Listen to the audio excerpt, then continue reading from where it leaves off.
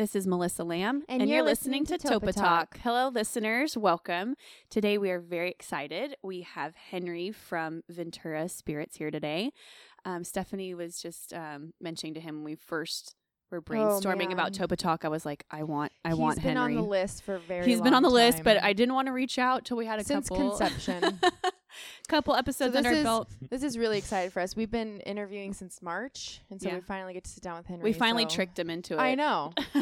Yeah, we found a way. So welcome, Henry. Thank you so much. Tell us just a little bit about Ventura Spirits. Thanks, guys. It's great to be here. Yeah. Okay, Ventura Spirits. So we make booze. Yes. We're a small craft distillery, I guess is the term you would use.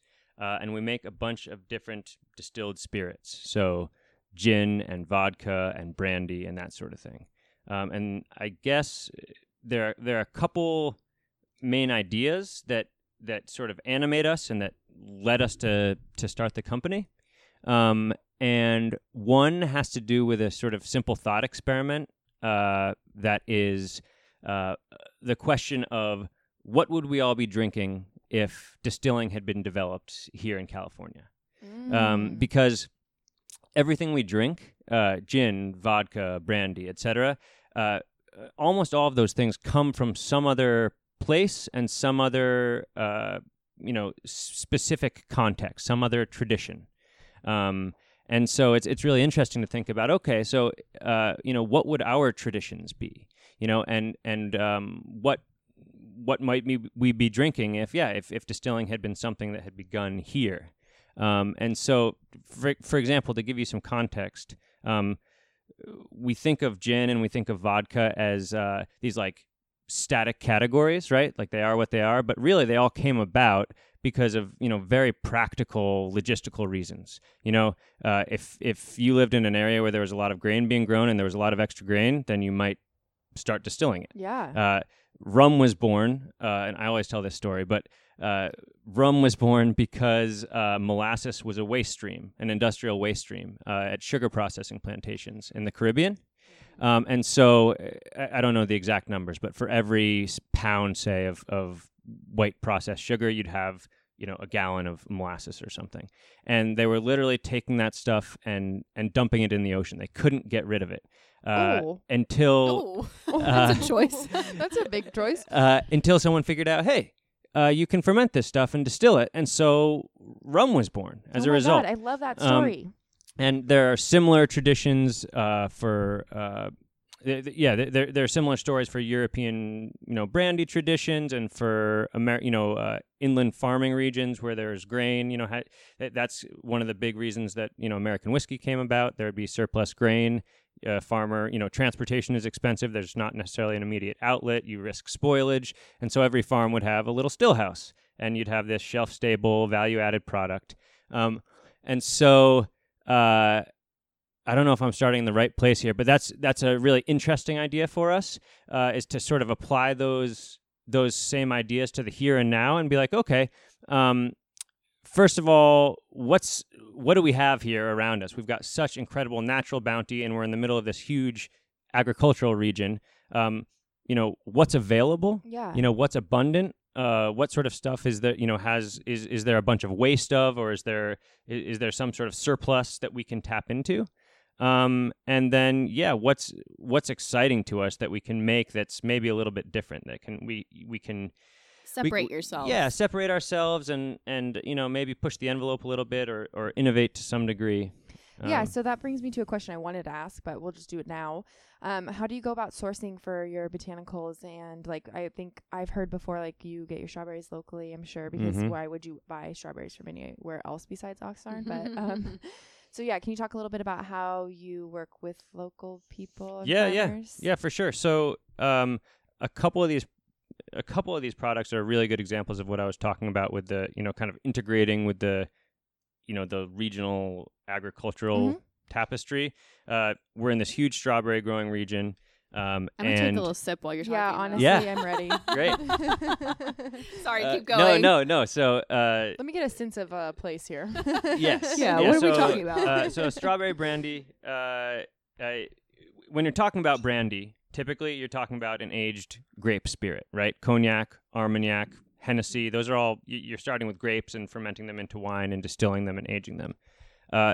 This is a fruit brandy, a brandy from strawberries, so there are no grapes involved. It's strong like a whiskey, and it drinks kind of like a whiskey, but the difference is that you get a little bit of strawberry character that comes through. Definitely. The basic process is you're taking thousands of pounds of berries, pressing off the juice, fermenting into wine, distilling just once, and then we age it for about 4 years now in ex-Chardonnay casks from the Ojai Vineyard. Oh nice. my God, yes. And so how do we get the fruit? So we're in one of the biggest strawberry producing regions in the world, and as I was talking about before, there is a ton of waste. There's overripe fruit that can't make it to the store shelf. There's transition points in between seasons where stuff doesn't get harvested, and there's just normal everyday waste where farmers are picking their crop and it's getting sorted on washed and sorted on a line, and every day a large amount of fruit, even just in the normal course of business, there doesn't need to be a big accident or anything, is getting tossed because there are cosmetic blemishes, or it's overripe or whatever it is, or maybe in a cold storage warehouse, XYZ smoothie company is like, we're not doing our strawberry thing anymore, or you drop 10 drums or whatever. So there are a lot of different ways to sort of tap into that, and for us, we need sound fruit, meaning like it can't be rotten or moldy or anything like that, but we don't care if it's overripe, and we don't care how it looks. And so a distillery is really well suited to kind of plug in to that end point in the agricultural chain. And that kind of works in the same scenario that you were talking about, like how American whiskey came about. It's like, well, we know you have an excess of items that are not being used because of X, Y, and Z, so let's find a way to use them. Like that's basically the same way that they came up with that. Exactly. And it's exciting and fun for us for two reasons. One, because of the environmental narrative. Yes. You're diverting waste the carbon footprint of which has already been established, and it's either going to be turned into something or it's going to be tossed. So that's great. But then also, it wouldn't be economically viable to make a strawberry spirit buying strawberries off the shelf, or buying like nice looking strawberries. And so it allows us, sense because you're gonna mash it anyway. Well, exactly. And so it allows us to make something that really nobody else can or would or is dumb enough to try to make. And so you you're not take risks, right? You're not going to find another aged strawberry spirit. For some of the reasons I'm talking about. And so we're able to do something that isn't being done, and hopefully some of the time make something that sort of deserves to be made and is interesting and this different. strawberry brandy is great. It is very hot like a whiskey. It's very smooth finish. The strawberry is super forward, obviously. I'm a big fan. It's really yummy. What is your most popular product out of this lineup that we have? So the gin. The Wilder gin. We sell most of the gin, but now we also sell a lot of this Amaro. Okay, I've seen this. I didn't know this was yours. Yeah, so this started out as a contract product. We do contract distilling where somebody will come in and say, "Hey, I want to make a canned cocktail or a certain kind of vodka or whatever." And we'll make it for them, and it's not a Ventura Spirits product. It's just a contract service. That's how this started out, and we became sort of closely linked with the guys with the guys who started it, and we were distributing together. And anyway, one thing led to another, and it's now a full Ventura Spirits product. Like it's a we brought it in house. Amazing. If that makes sense. You And need to come up with a burn for the top. yeah, I know. It's Is that what people say? Sorry. Yeah, a brand. You should do like your little flower. Yeah, pull something off there. It's not a bad idea. Stephanie's joining your marketing team. Great. I'm ready. You didn't know that. Well, I'm like, yeah. I love the corks. Like, there's so much about your branding that's genius, but the corks are really smart. I feel like people would just save them, or people probably take pictures and want to post it on Instagram. Like, you're doing it's so smart. It's great. I love it. Thank you. Speaking of your marketing team, what is your team? How many employees are at Ventura Spirits? Who's the main distiller? Who's your... Break it down. Yeah. So, I'll break it down. You better name names. No. So there Carol. are four founders and partners.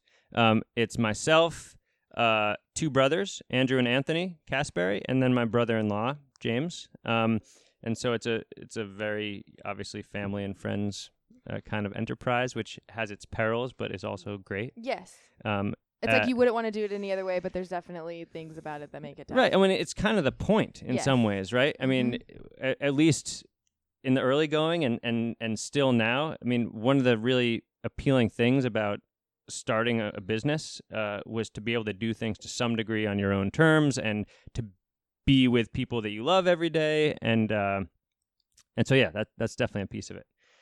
But so, yeah, that's the base team. And like, as we, as we got started out, it was definitely a lot of bunch ball, in terms of not having super well-defined roles and that sort of thing. And we've gotten better and better at that now. Anthony's for sure the head distiller. I mean, he always has been. I handle sourcing and sort of operations stuff, help with distilling and bottling and packaging and making sure we have the stuff we need to make what we want to make. James does branding and marketing stuff and deals with our website and does sales. Everybody does sales. It's just how it is. Of course. And Andrew is he's an engineer, a licensed engineer, and it's his expertise that's allowed us to build most of the equipment we use. Fabricated our own still, built our own bottling line. It's extremely convenient. Yeah. Yeah. It's amazing. There's a lot of stuff we simply wouldn't have been able to do or wouldn't be comfortable tackling without his skill set. And he does a bunch of sales and just, a little bit of everything. And then we've got a full-time sales director now who's based in LA, who travels around. We've got a couple great guys who help with sales and in the tasting room. And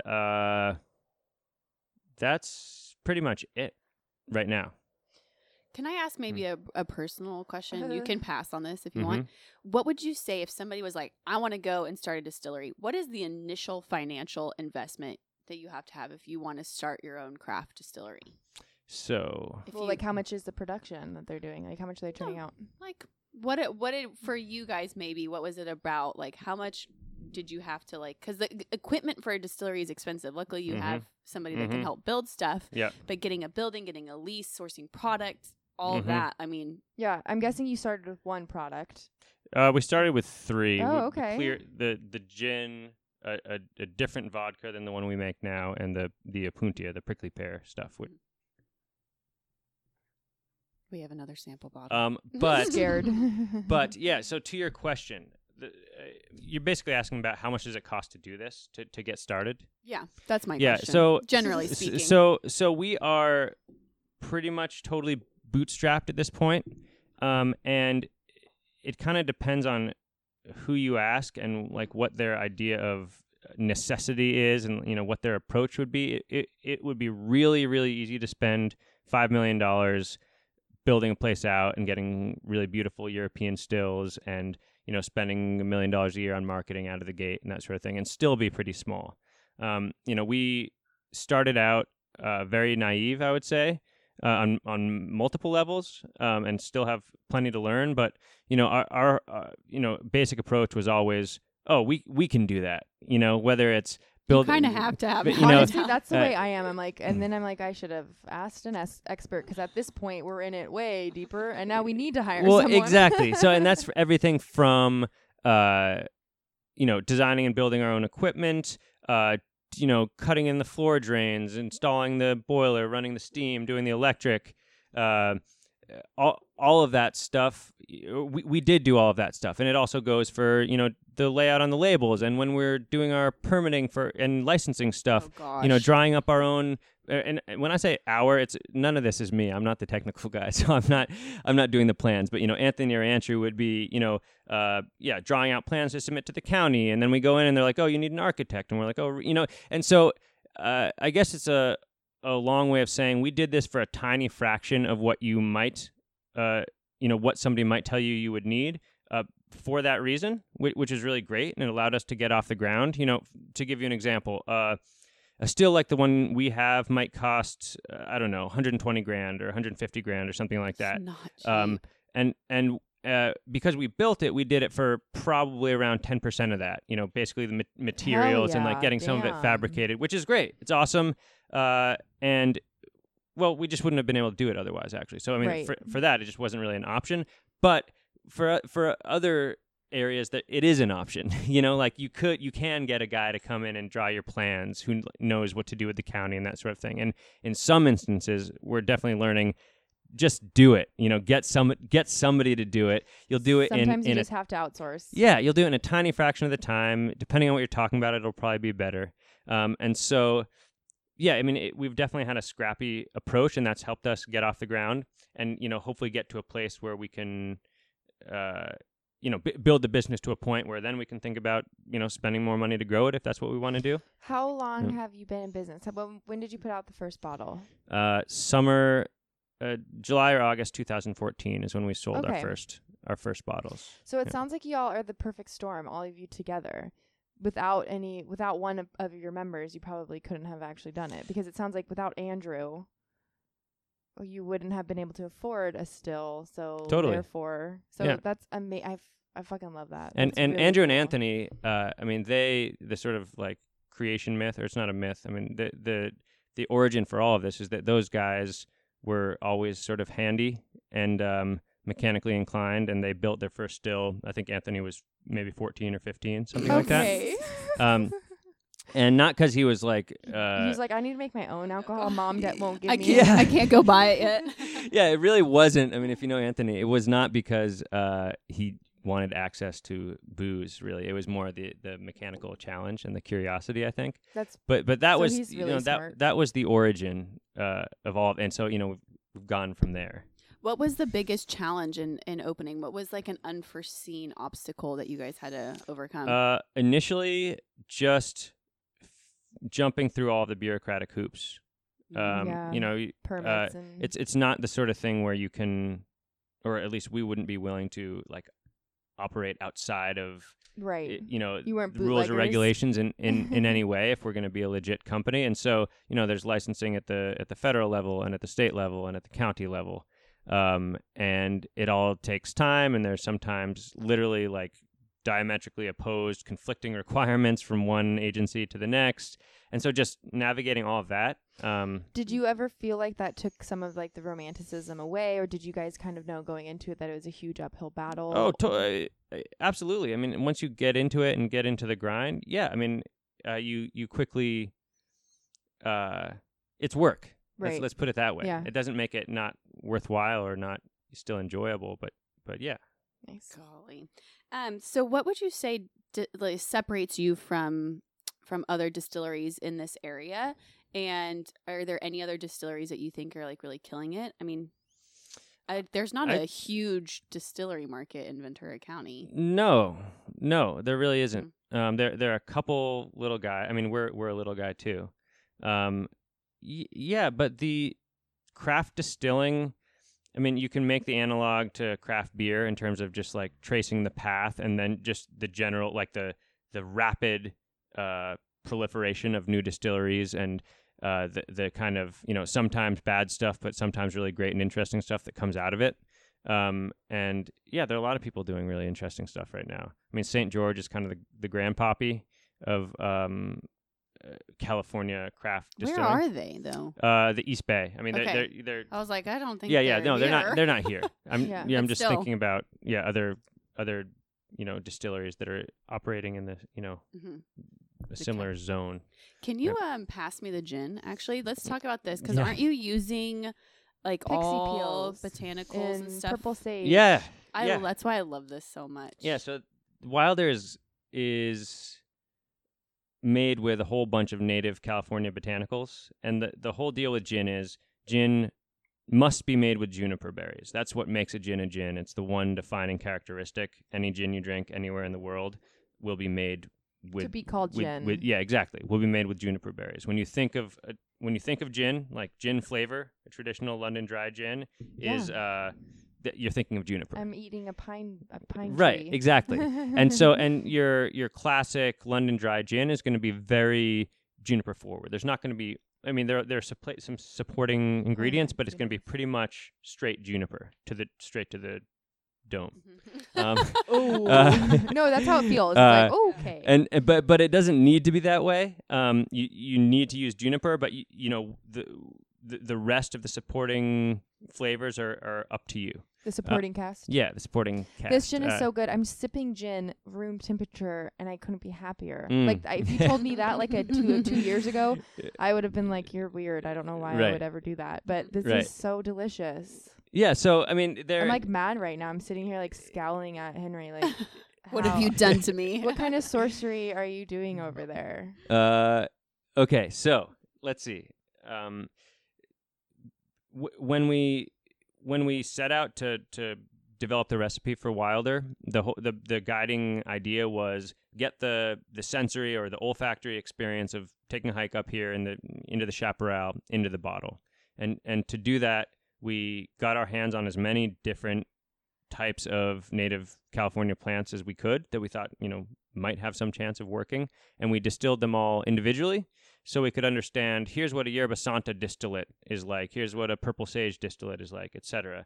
And we could take, literal, dropperfuls and mix them in dozens of different ratios to figure out what worked well together. And that was the foundation where we, some things were like, oh, this is interesting, but it's too bitter. We can't use it, or it doesn't fit into our formula. Using native California juniper was appealing, but it didn't have the junipery flavor that we wanted.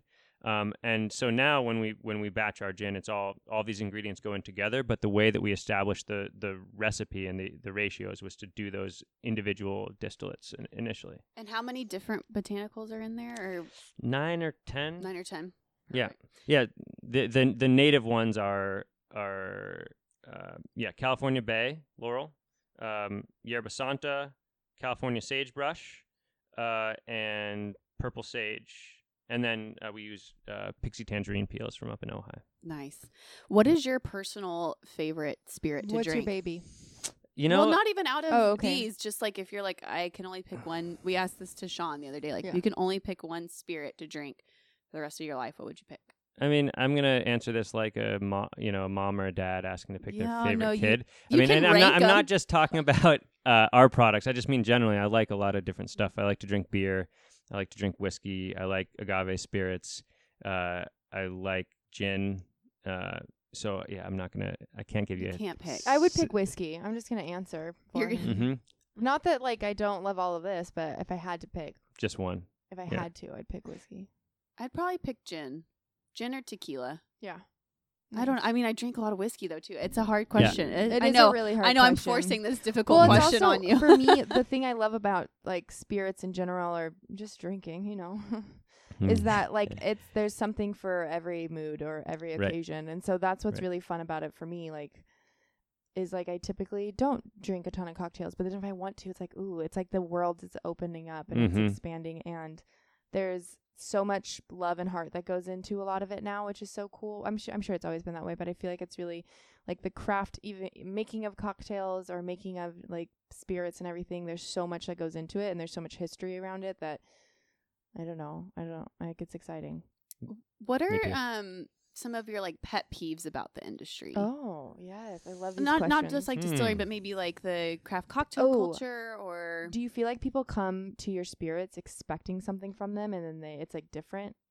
Sometimes. I mean, it's been really interesting having. I mean, we have a little tasting room now in our distillery, which is if you've been there, it's a very marginal space, I guess you could say, for the public facing side. It's not a traditional retail spot. It's we're in a funny little basement space, and it's mostly all about production. But it's really cool having people in on the weekends and seeing how they react. Everyone from people who would consider themselves real connoisseurs and have be able to sort of contextualize what they're drinking and compare it to other relevant types of liquors, to people who just don't do liquor really, and you're like, oh wait, what are you doing? You came in here today, right? And so, yeah, for sure. I mean, sometimes people will say, oh, wait, that doesn't, for example, the vodka we make. Yeah, we need to talk about that. We sure do. Has a bit more character than your average vodka, and so It sometimes almost tastes kind of like tequila to me. Okay. Or smell like tequila. Yeah, so- Yeah, I get the first time I drank it, I was like, maybe I need to clean my glass. I don't even drink tequila at home, but there's something in here. Yes. Okay. So let's break it down. Break it So down. vodka is a weird category in some ways because first of all, it can be made from anything. It's not like bourbon where it has to be made from a certain, from 51% corn. And what makes a vodka legally is Legally speaking. is the proof to which it's distilled. So it has to come off the still at over 95% alcohol to be called a vodka. And that explains why it is so neutral when compared to other spirits. So your more flavorful spirits like brandy or whiskey or gin are going to come off the still around 65% alcohol. The other 35% leaves a lot of room for stuff, for flavor compounds to come through. With vodka, by law, you've got a maximum of 5% that's mostly a little bit of water and a tiny bit of flavor. And at that point, almost universally, for vodka producers are going to take that spirit and put it through a really rigorous filtration process that strips any remaining character out.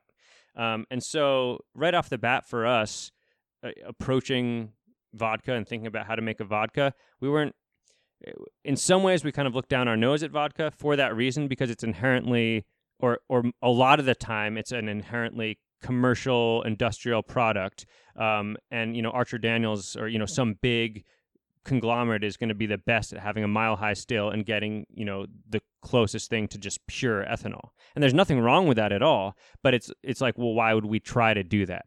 They're definitely going to be better at getting pure ethanol than we are. We're not set up for it. And so,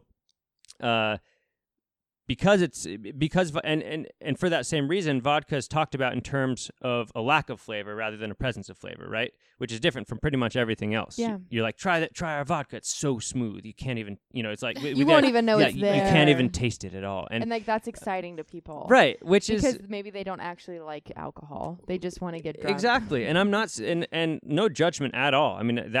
I understand that has a place. Sort of a blank palette to build a cocktail on, or whatever. When you get into it, there's definitely more nuance than I'm talking about with vodka. Based on the different sorts of inputs that are used, a tiny bit of flavor still makes it through, and there are differences in mouthfeel and that sort of thing. But by and large, because there's not meant to be much flavor, people are just using the cheapest commodity starch or sugar sources that they can get their hands on to make their vodka. And so Tito's is made from corn, for example, from commodity corn, and so you're seeing a lot of corn, a lot of wheat, sometimes potatoes, but like I said, you can use any sort of base input for your fermentation and distillation. And what we started out doing initially was I talked about the strawberry brandy process and the sort of surplus strawberries that have been available to us. We came into a very large amount of strawberries, and before we even thought about making a strawberry brandy, we were like, okay, this is sort of an interesting angle from which to make a vodka. So our first vodka was made from what I thought. Strawberries. Okay. 100% strawberries. I thought you had a strawberry vodka. Mm-hmm. And it was really pushing the envelope, just because, 100% strawberries, which was unusual. Distilling it to just over 95% alcohol. And surprisingly, at that strength, you still do get quite a bit of character coming through. And that's usually kind of wiped out by the filtration process, no matter what the input is. Our thinking was, we're using this really interesting, unusual input. If we're going to wipe it out with filtration, why use it at all? And so we left it alone and didn't filter it. And you guys think the vodka you're tasting now is characterful? This stuff was even more so, and we would get a lot more comments like, "Wait, waiter, is this?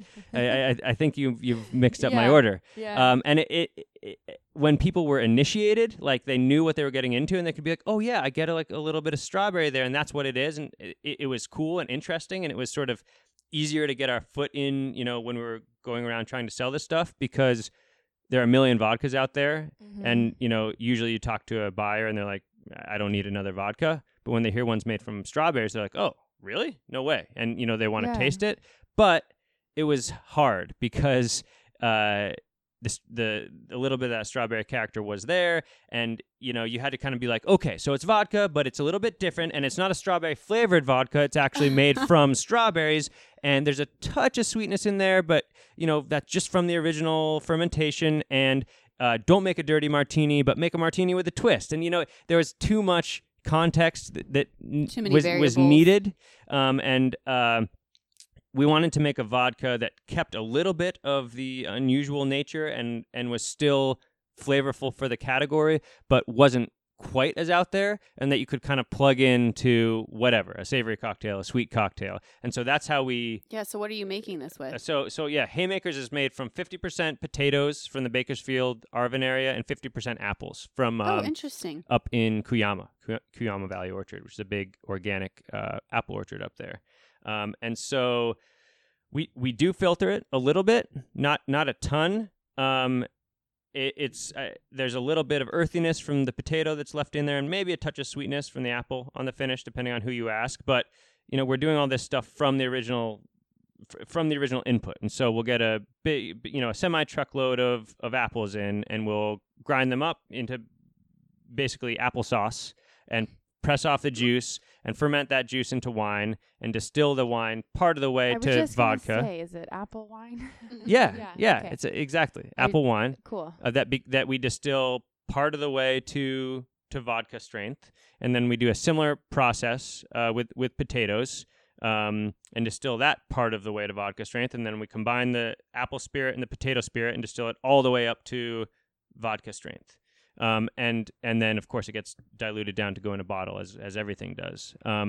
But it goes back a little bit to the sort of ideas we were talking about with the surplus strawberries, in that the potato growers up in the Arvin area, they grow for French fry makers and potato chip makers and stuff. Yum. And In-N-Out or whoever needs a certain size potato to make their French fries, and so we get all the little potatoes that they can't use otherwise, and which we're obviously happy to take. And then the apples, they're just apples that can't be sold on a store shelf. They've got some sort of cosmetic damage, and that you'd call them like a juicing grade. Ugly fruit or whatever. What was that Netflix show that was like Ugly Delicious? Yeah, I think that's what it's called, where they're using like all the like ugly foods that get rejected but are still like completely sound. We say on the back of the strawberry brandy label, we say "ugly fruit, beautiful brandy." Oh, there you go. So what are some of the new products that you guys are going to be? Is there anything in the works right now that we can be on the lookout for? Yes. Let's see. Well, we just came out with this limoncello, which is so good. It's so good. You guys go get it. And if you live in Ojai, OBC sells the sample bottle size, so you don't have to commit completely, which is really cool. I love that. Yeah, what size are these? They're 200 milliliters. 200 milliliters. Yeah, so you can try all of their stuff without making a huge financial commitment, and just test things and try them out and figure out which ones you like, which I think is so fun. So definitely check that out. What else? Whiskey is not around the corner, but we are making it. But it'll be a few years before it's ready. That's exciting. We just launched a very small run of our first attempt at agave spirit. It's emphatically not tequila and not mezcal, as those things have to be produced in specific parts of Mexico. But it is like tequila or mezcal, made from the agave plant. Are you making like a mezcal, like that very smoke driven, or are you just? Yeah. So this is something we're really interested in, and we want to do a lot of. What has made these first attempts unique is that we're actually. There hasn't ever been a commercially produced California-grown agave spirit, if that makes sense. It does. So people, so U.S. distillers might be doing something with agave, but it's going to be with agave syrup or concentrate or something like that.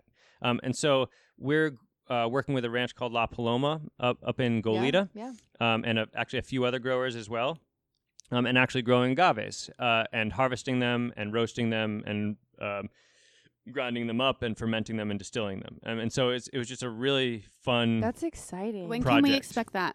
Well, you just released it in small batches. We just released. Oh, it's really okay. We just released the first batch and it's sold out. I mean, it was like 180 bottles or something like that.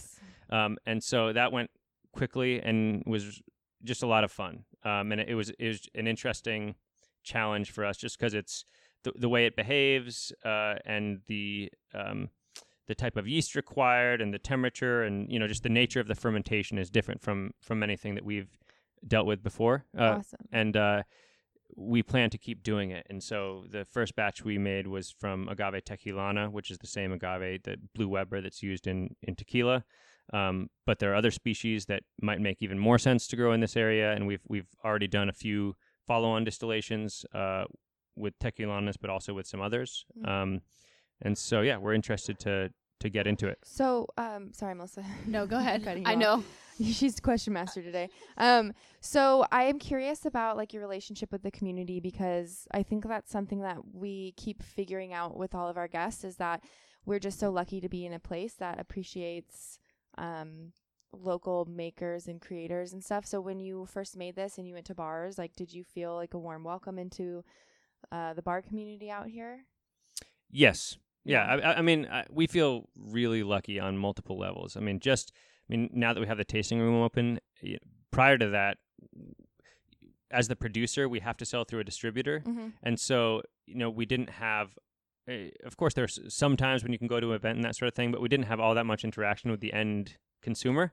And so it's been awesome just to have people in and to hear about people's relationship to the stuff we make and their ideas about it.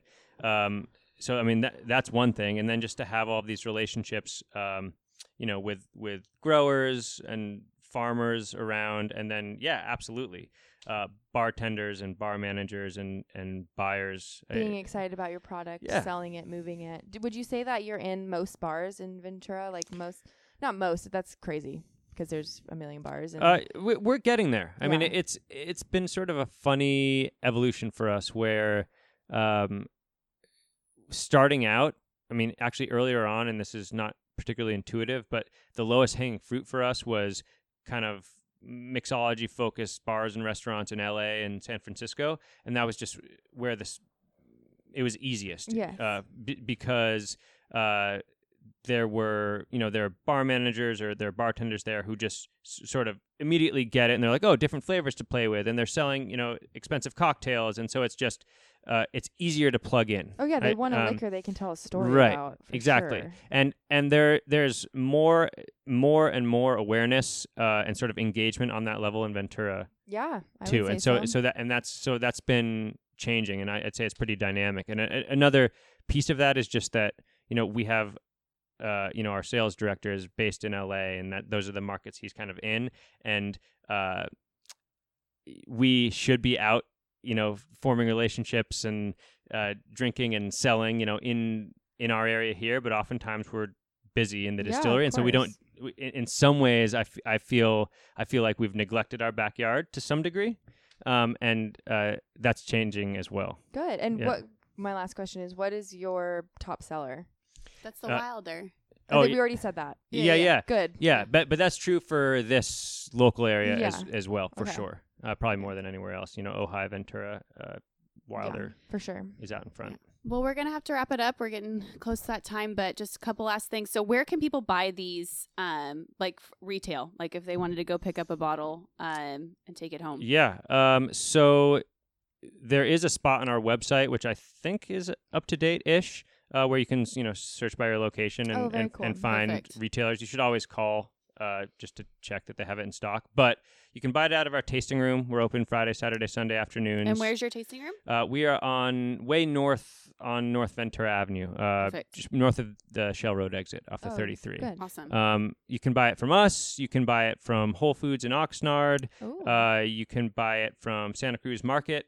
You can buy it from Village Wine and Spirits, Wine Castle. I'm sure I'm... OBC. Oh, of course, yeah. And then Ojai, OBC, Westridge Market, Attitude Adjustment Shop. Oh, love them. Ojai Liquor. Okay. Andy's Liquor. Wow. No Pat's? Pat's Liquor. I was going to say, you better Absolutely. be in Pat's. Yeah, no, we're in Pat's. If you're not in Pat's, you can leave. Florida, Michoacan, Ojai. We got Ojai covered. You got Ojai. Well, yeah. There's like Yeah. you can easily done. Just because there's less. Well, go check them out. Go see them at the distillery off the avenue. Go buy their spirits anywhere in Ojai, apparently, and most places in Ventura and Oxnard. Yeah. Thank you so much, Henry. This We is really amazing. appreciate you being Thank here. you. And Thanks, guys. Thanks for sharing with us. We appreciate it. This was a lot of fun. Bye. All right, bye.